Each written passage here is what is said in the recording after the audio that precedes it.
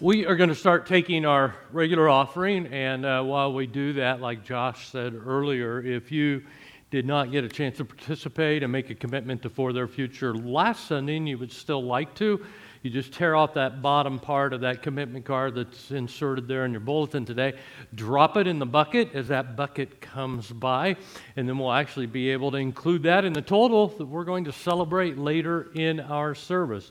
While they're taking the offering, let's just move along. So if you had to choose just one holiday a year to celebrate, just one, which one would you choose? Well, while you're thinking about that, let me just give you a few of them. You know, for me, one year it was actually New Year's Day. And here's the reason. I had a bad year the year before. Things had not gone that well that year, and I was so looking forward to turning over a new leaf, getting a fresh start. And so I was excited when the new year came in because I was thinking, all right, we've got a new year here. So for me, one year it was that one. Maybe for you it's Valentine's Day. I don't know if anybody thought of that one or not. If you're on the romantic side, maybe you thought of that one. You know, just enjoy celebrating with the one you love, or maybe you like chocolates and flowers, who knows. Maybe for some of you it's Easter. Easter kind of symbolizes maybe the start of spring. Maybe get some new clothes, go to church, have an Easter dinner, Easter egg hunts, all that goes along with that. Or if you are a golf fan, every so often the greatest single day of golf lands right on Easter Sunday. It's the final round of the Masters Golf Tournament. It's the best Easters of all, right? Some of you don't share my enthusiasm, I see. Not that anybody's counting, but the next time that happens will be 2020, in case you want to go ahead and put that on your calendar. Or Memorial Day. Maybe you like that weekend. It kind of kicks off summer. You know, maybe you like the race and you're looking forward to summer vacations, that sort of thing.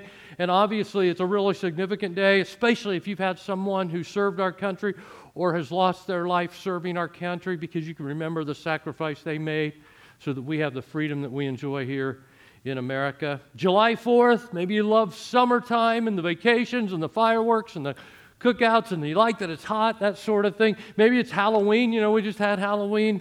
You like the costumes, maybe getting your kids dressed up in costumes, trick-or-treating. Maybe you like the scary part that goes along with Halloween.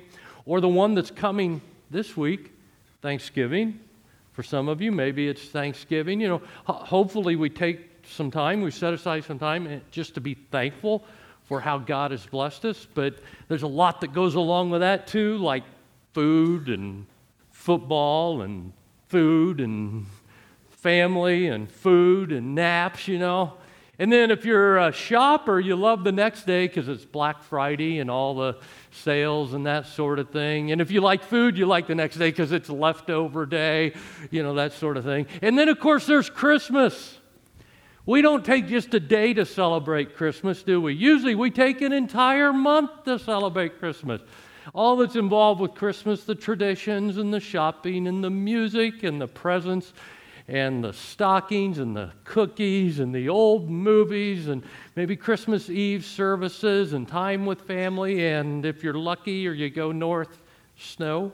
You know, white Christmas, it doesn't happen very often here, but once in a while we get lucky and have snow on Christmas, right? So, you know, I don't know if there's a certain holiday that sticks out to you. Last week Josh mentioned this, and I thought I would elaborate on it just for a minute. How many of you would say that you love Christmas so much that it is okay to start celebrating before Thanksgiving? Get out the decorations, listen to the music. Let me see your hands. All right, put your hands up. Okay, you can put them down now. How many of you would say, you know what, it is absolutely shameful to do anything related to Christmas till Thanksgiving's over? Yeah, you can put your hand. Did you notice those hands went up more forcefully, more passionately there? Yeah. Don't tell anyone, but if you were on Facebook this week, you may have seen this. I actually put a Christmas tree up in my office this last week. Yeah, I know, it was shameful. But that was more about this little competition I got going with somebody than it was that I was in the Christmas spirit. But have you ever noticed how some holidays lose their significance? I didn't even mention to you Labor Day is one of those holidays. Most of the time when we think of Labor Day, it's just a 3-day weekend. It symbolizes the end of summer, that sort of thing. I've always thought it kind of ironic because we take a day off work to celebrate Labor Day. The day that we commemorate, labor and the workforce and appreciate that. So we just take off work and don't work, that kind of thing. Memorial Day is one of those that perhaps has lost its significance. We certainly don't want to forget those who have given their lives to give us the freedom that we have in our country.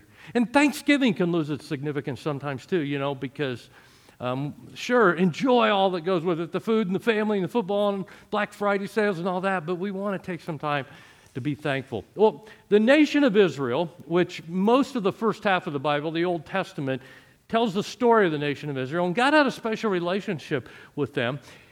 And you read in that first part of the Bible that God told them that there were certain holidays that they were to celebrate. And He was the one who established these holidays. Make sure you understand that. God wanted them to have holidays, to set aside time to celebrate. Sometimes these were actually 7 or 8 days long, even. How would you like that? Instead of Thanksgiving being just Thursday or maybe Thursday and Friday, it's a week-long celebration. Well, God had some of those for the nation of Israel because He wanted them to remember. He wanted them to celebrate. He wanted them to commemorate.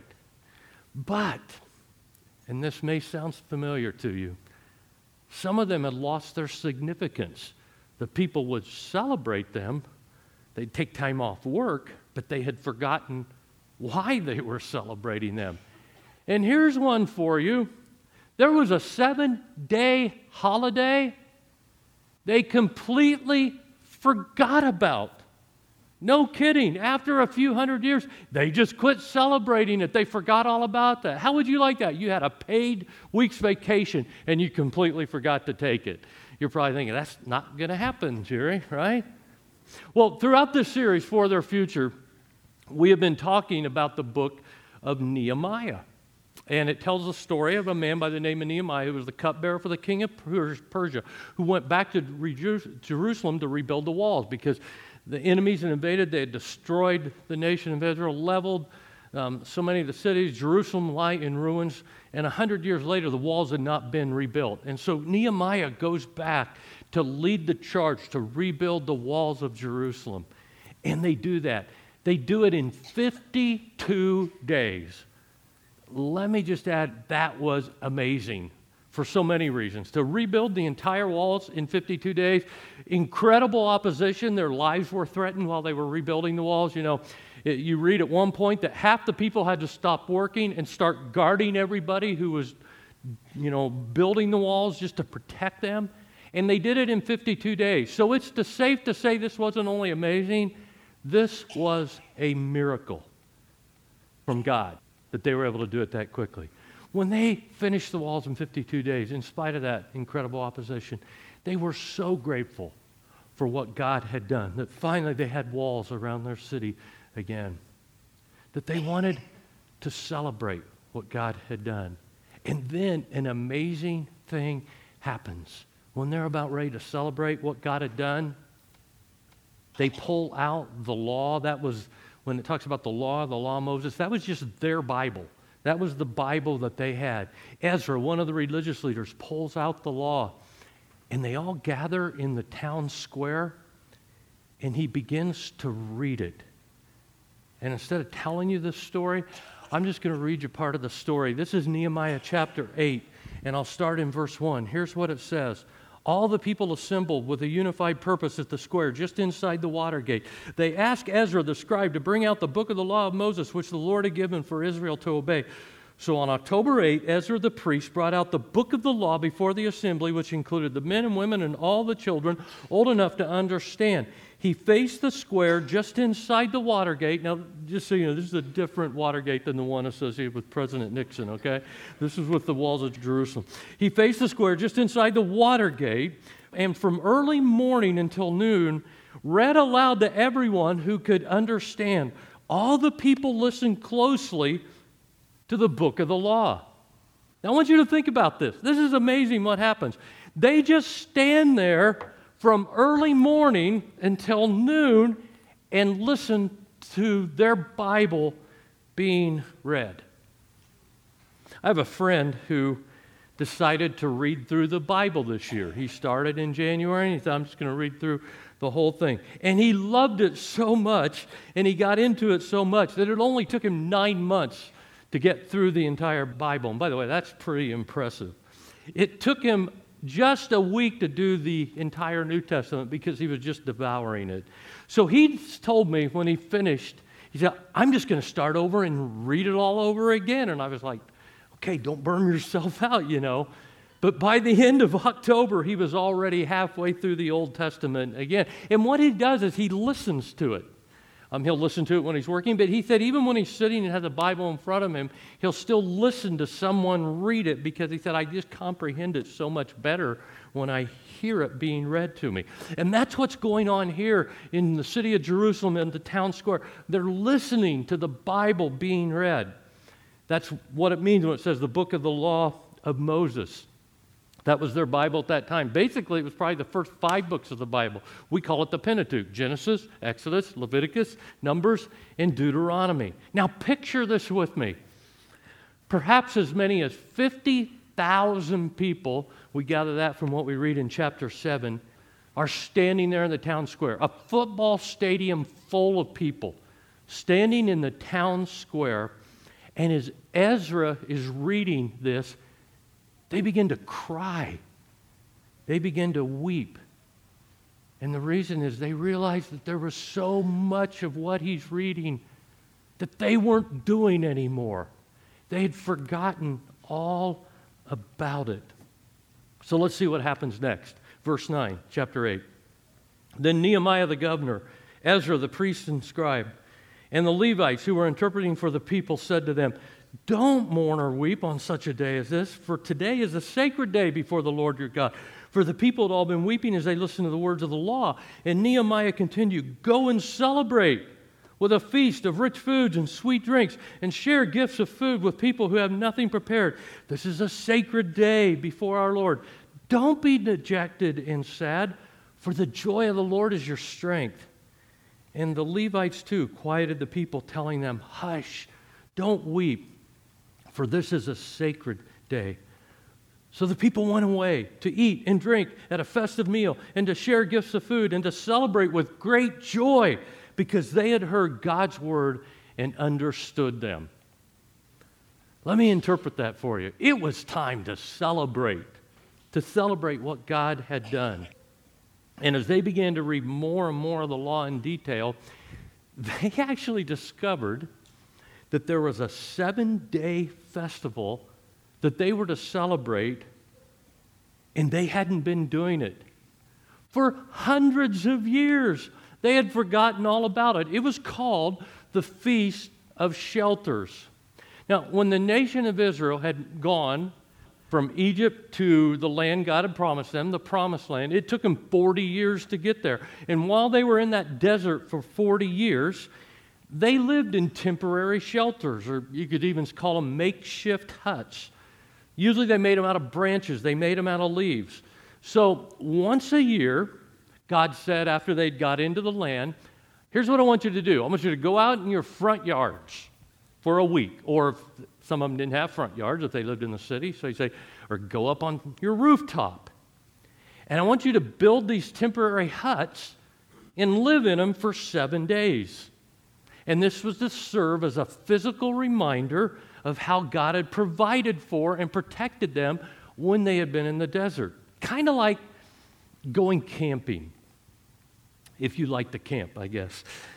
You know, maybe that's how the 7-day festival ended. Camping in their front yard or on the rooftop just wasn't all that exciting. Wasn't that much of a festival to them. Any campers here? How many of you like to camp? Let me see your hands. Okay, quite a few of you do. I'm not one of them, okay? Honestly, I just don't find camping all that much fun. And, oh, by the way, if your camper has wheels and air conditioning and a refrigerator and lights, you don't get to count that as camping, all right? But let me show you how the story ends in Nehemiah 8. I'll keep reading. Here's what it says. So the people went out and cut branches and used them to build shelters on the roofs of their house, in their courtyards, and in the courtyard of God's temple, or in the squares just inside the water gate in the Ephraim gate. So everyone who had returned from captivity lived in these shelters during the festival. They were all filled with great joy. The Israelites had not celebrated like this since the days of Joshua, son of Nun. Hundreds of years had gone by, and they hadn't celebrated like this. Wow. But you get the idea if you read this, and even as you read between the lines, that this was some celebration. And God was so pleased too, because he loves it when his people celebrate. God finds great joy in watching his people celebrate. Maybe you can relate to that. Last Sunday night, my life group met, my small group, and everybody in our group has small children, except for Janet and me. So, as a discussion starter, we were discussing our favorite holiday, Thanksgiving or Christmas. You had to say one or the other. And many of those in our group said it would be Christmas because they loved experiencing it through their kids. Watching the excitement of a kid, just the unbridled exuberance of a kid opening their gifts or just experiencing everything that Christmas has to offer. There's nothing like it, is there? And God loves celebrations too. Why? Well, a couple reasons. One, I think God wants us to enjoy life. He is a God of joy. Life can be hard. Life can even maybe just become mundane at times, and you need to spice it up a bit every so often. A second reason is that God wants us to celebrate is because he wants us to remember. Celebrating helps you remember. So we're going to do both this morning. We're going to remember what God has done, and we're going to celebrate that. First, let's talk about that we're going to remember. Maybe you can do this individually. What a great time of year to do this with Thanksgiving coming up on Thursday.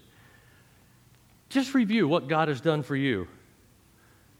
Do you remember a time in your life where you were at this place and now you're over here and you say, wow, God really has changed my life? Celebrate that. Do you remember a time when things were really tough and yet God has been faithful and he sustained you through the tough times? Celebrate that. I would encourage you this week to take some time and just reflect on what you're thankful for. Did you know that when you're thankful, it's actually therapeutic? Now, I'm not saying we should be thankful for selfish reasons, but the truth is, when you're thankful, you feel better. It has an effect. And if you will take time to remember God's faithfulness in your life or to remember the blessings you have in life, it changes you. It changes your attitude. It actually relieves stress and dissatisfaction and brings you peace and contentment. So remember. A second thing, let's celebrate. Take some time this week to celebrate. All weeks, Thanksgiving. There's so much we can celebrate that God has done for us.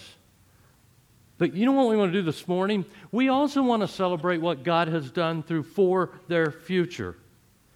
Perhaps what you can celebrate is how you took a step of faith and said, God, I'm going to do this. I'm going to participate. I'm going to be part of this because I want to make a difference in the lives of people.